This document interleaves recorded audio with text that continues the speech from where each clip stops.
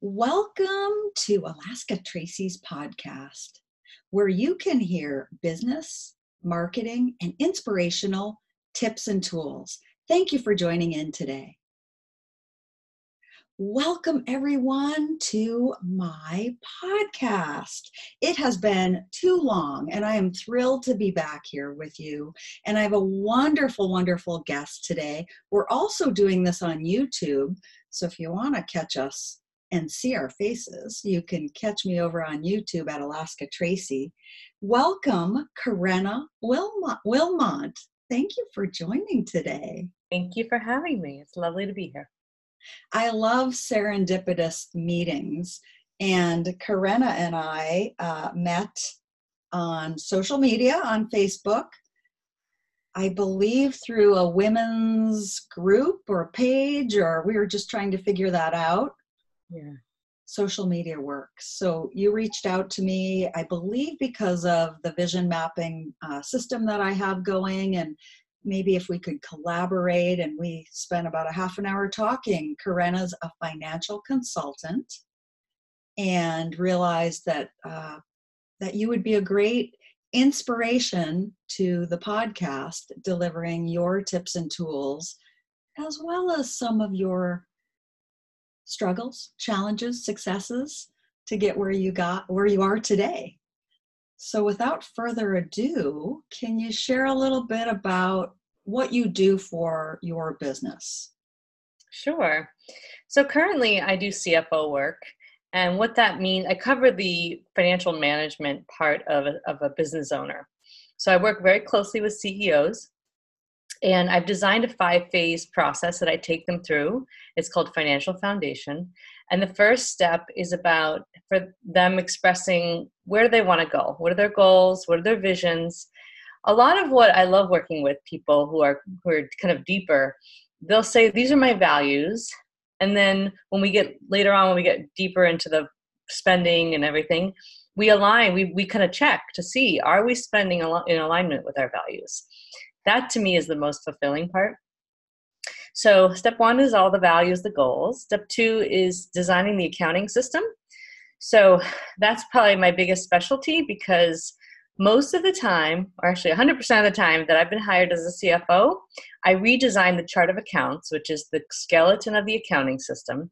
And I use numbers and I use departments. And the reason why I do that is because the CEO, most of the time, they'll see 150 line items of all these numbers, and the brain can't really take in that much information when it's disorganized. So if you use numbers, like automatically an accounting system will be alphabetized.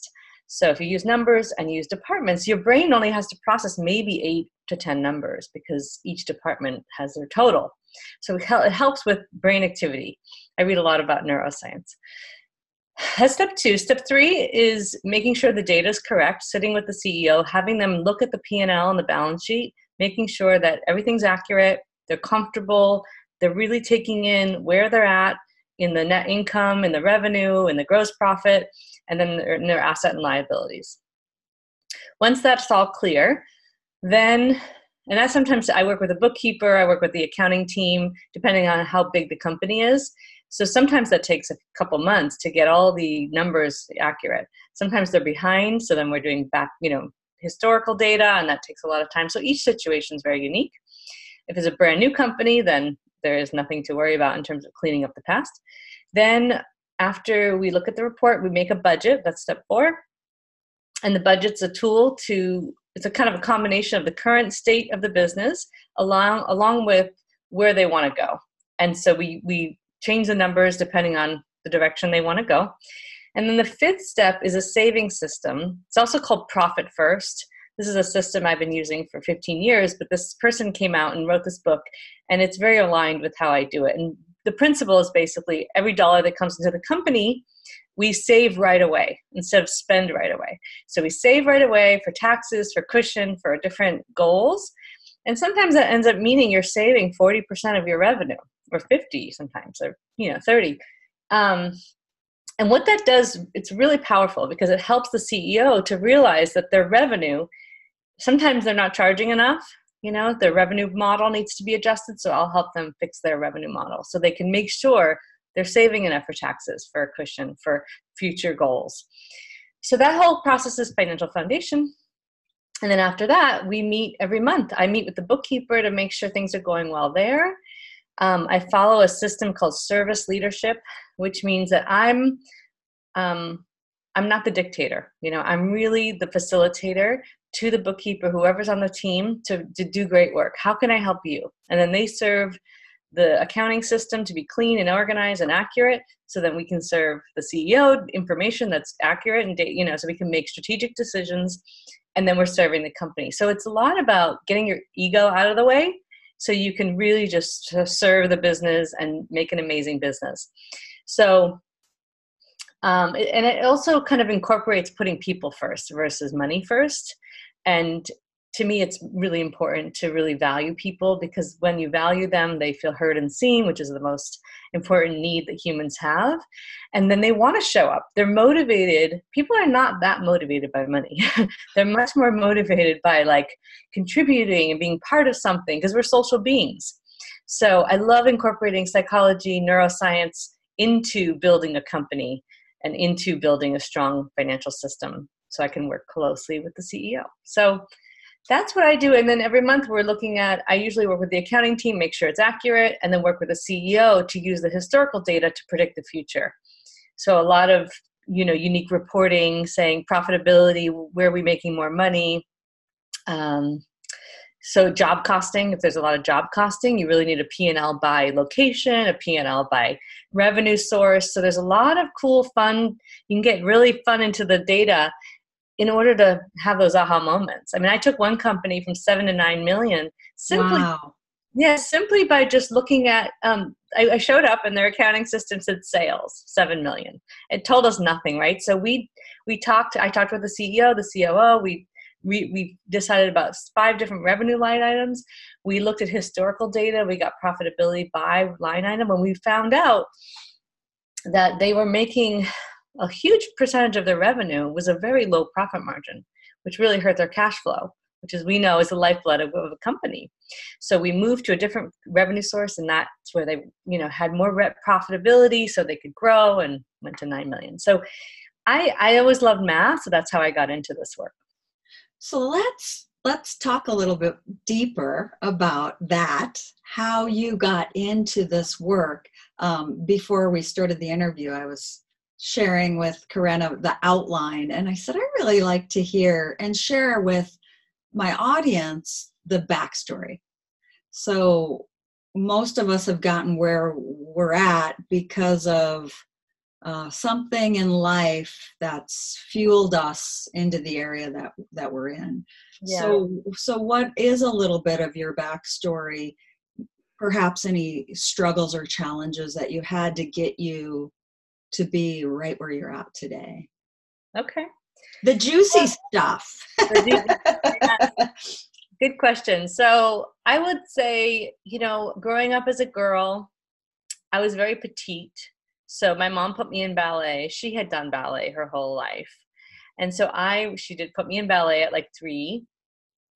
And I did ballet and modern and jazz all the way into college. I was a dance major in college, my first school experience. And it was, I was very naive. And so I moved to New York City, and I had trained at Alvin Ailey when I was in high school in the summer intensive program. And then in college, I went to train at Paul Taylor. They're both very high level modern companies. And it was how do you pay for anything? And as a kid, I was a babysitter. So I saved a lot. I graduated high school with $12,000 because I had put money into CDs and. Gosh, who does that? That's amazing. Thank you. Well, the benefit. So here's the positive and the dark side of my story. The happy side is that my mom, at maybe 6 years old, had me open a savings account. And then when I got a certain level of money, she said, why don't you ask the banker what compound interest is? I was maybe 9 or something. I was like, okay. And I loved math.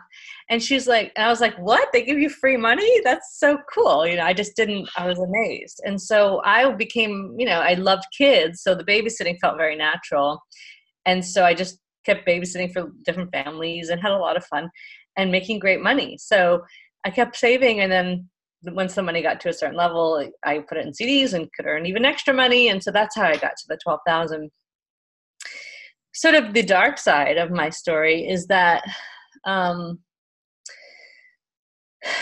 my mother, she kind of pushed me into not pushed me. I mean, I loved to dance. I was a really good dancer. I was always like, one of the best or whatever. But our society just doesn't reward dance. It's just you don't have a long career. You don't make a lot of money. It's just a really tough field. And a lot of the kids that I grew up around, like I remember running into actually a woman who I danced with in high school, and her family had a lot of money, and they sent her to NYU, and she was just struggling. I mean, she did a PhD at Berkeley, where I was studying, where I could finish my degree. And anyway, it's just the dance world's a tough. It's not really, our society's not built for making money as an artist in general, right? I mean, some artists do well, but yeah. So I think the darker side for me is that, and even when I got into financial consulting, I started really feeling passionate about helping women educate themselves about money. So, because as a kid, I thought everybody did what I was doing, and then when I became an adult, people were like, "Oh my God, you did this, and you should teach other women how to do it." So that's how my company began. And my mom didn't really understand, how to encourage me to go beyond dance or, waitressing or something that's kind of low income. Mm-hmm. And so that was a really difficult process for me. I mean, I had to really look inside, and I had a love for math, so that guided me. And I just had to really believe in myself, because nobody else externally was supporting me emotionally. So it was my 20s were very difficult. But I found resources, therapists, and different external, people to help me sort of, feel into what I felt was true. I knew I wanted a house and a beautiful life, and I didn't know how the heck I was going to pay for it. So anyway, it kind of, so the positive side of my mom is that she encouraged me to learn about math and accounting and saving, but she didn't actually encourage me to be a big earner, and so that was the dark part of my journey. So yeah, I've had to find other women. Finding women to inspire me has been super hard, but I have found them finally. It took me a while, but I just kept having to rely on my inner world of like my connection with the universe. I was like, this can't be it, waitressing, and like, it just couldn't be it. And I remember years later, after I started my financial consulting business, helping a lot of women, and this person ran into me. He's like, I always knew you were like, meant for more than waitressing. So anyway, but the really exciting part is that I've helped women make a lot more money, and not just making money. This is an important fact, is that so many women, especially in social media, I'm not that active on it, but they'll say, "Oh, I made $1 million," but most of the time they're spending $1 million too. So who cares? It's really about what you keep and what you save. So that's why my saving system is huge and really important. And first of all, and there's no ego, right? It's really about taking care of yourself, using money in a way that aligns with your values, what I spoke about earlier. So. You and my husband's a CPA, and I get wrapped up in, this guy launched and said, this is what and he said, you know what, the other day he said, you know what, without seeing anybody's profit and loss statement, which is P&L, I think everybody's a liar. That says stuff like that. He's like, okay, yeah, you can say that, but really you don't know. You do not know. And it's easy to just say words and numbers but without looking and really knowing. And I don't know about what kind of clients come to you, but a lot of the women that I help create the vision mapping system, one the other day said, I know I should know what a P&L is, but I don't. And I said, you know what, you are just starting out in business. It's okay. Yeah. It's a sheet that's going to show you everything you're spending and everything, everything coming in and everything going out. And I had a P&L in my first business because I had a bookkeeper right from the get-go.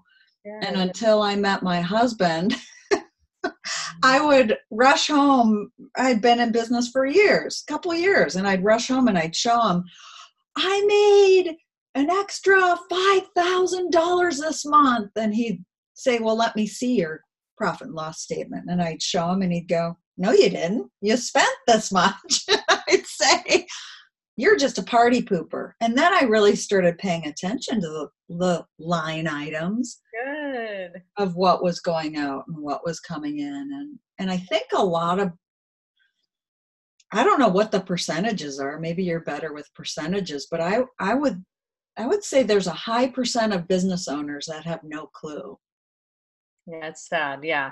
And I think part of the journey for me is to adopt more of like a therapeutic, compassionate, non-judgmental space. Like a therapy, a therapist will create a container.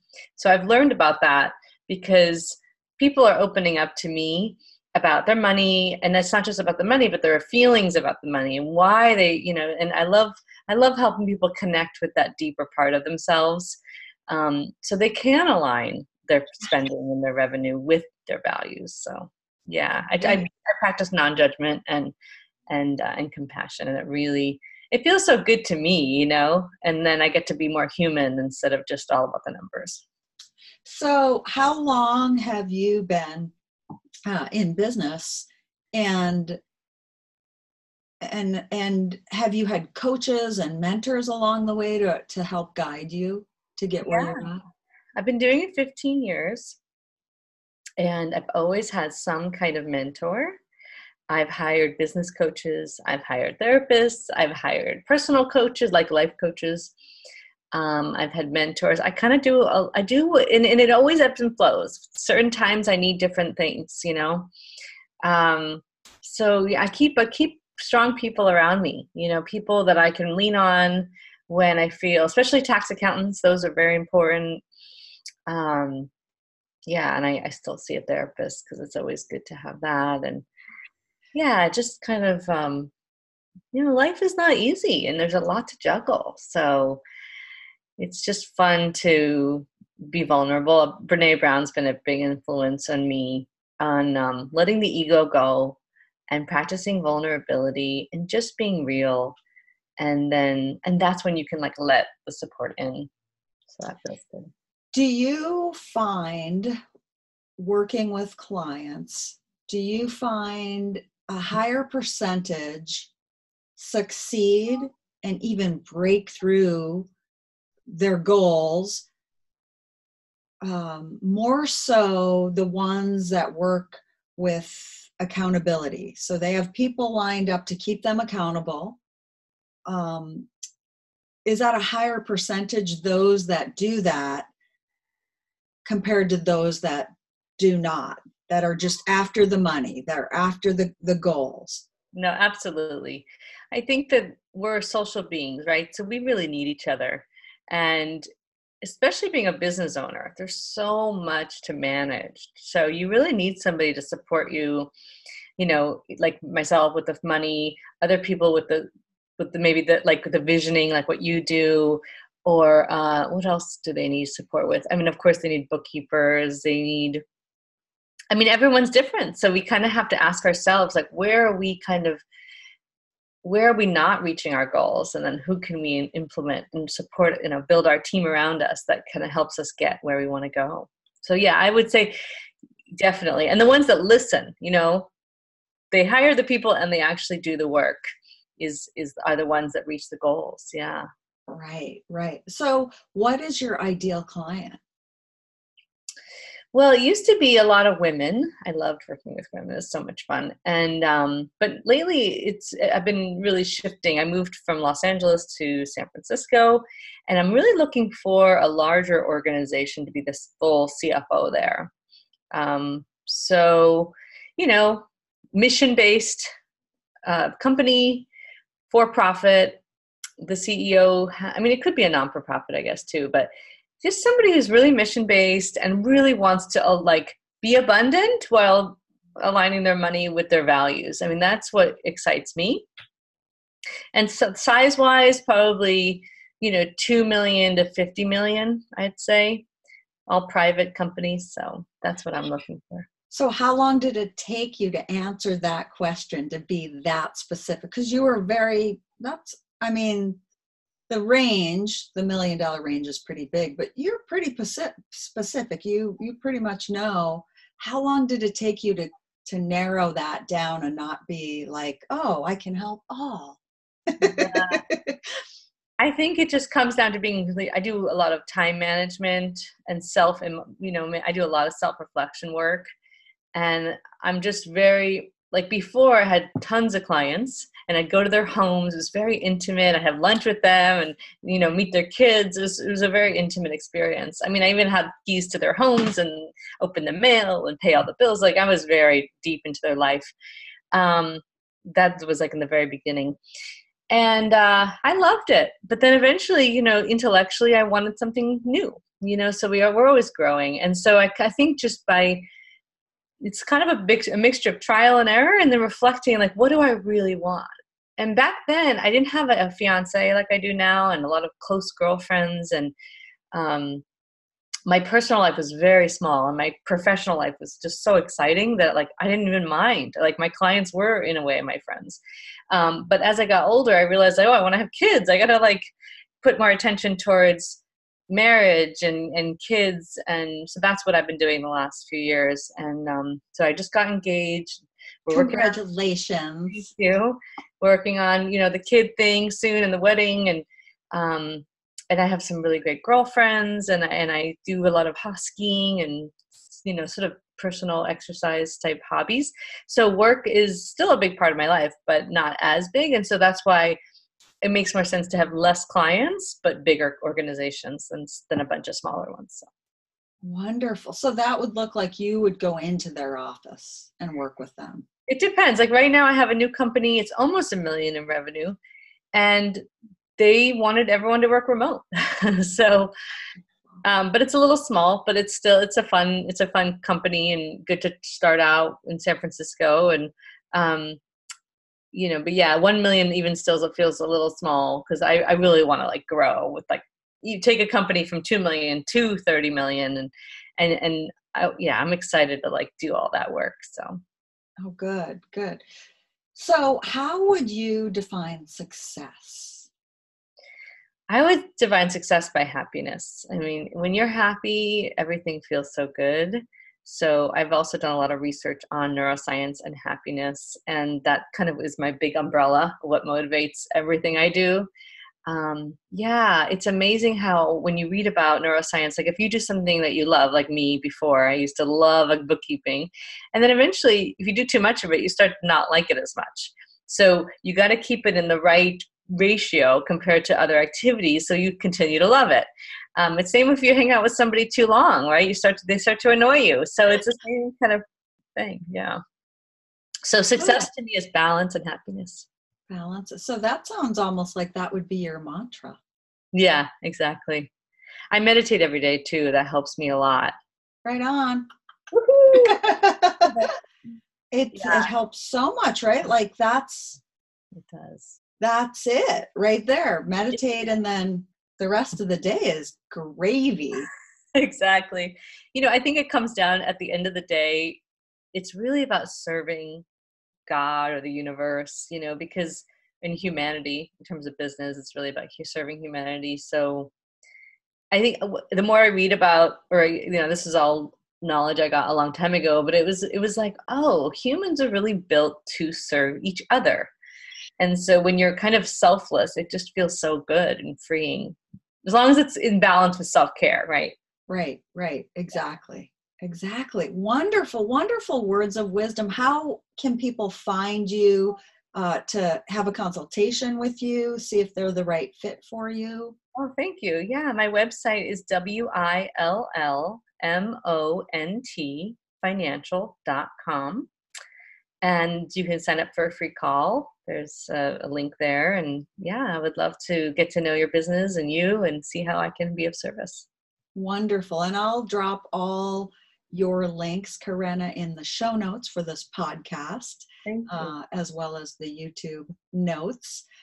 So thank you so much for joining today. And I really appreciate you sharing your words of wisdom and tools and tips. And for those of you listening, thank you so much for joining. This podcast and YouTube episode is brought to you by Visions to Profits, a women's success membership community. And you can drop into alaskatracy.com to enroll to join a group of women that are looking to achieve goals through accountability. I would love to talk to you about that if you have further questions. Thanks so much for joining in today. Until the next episode, have a great day.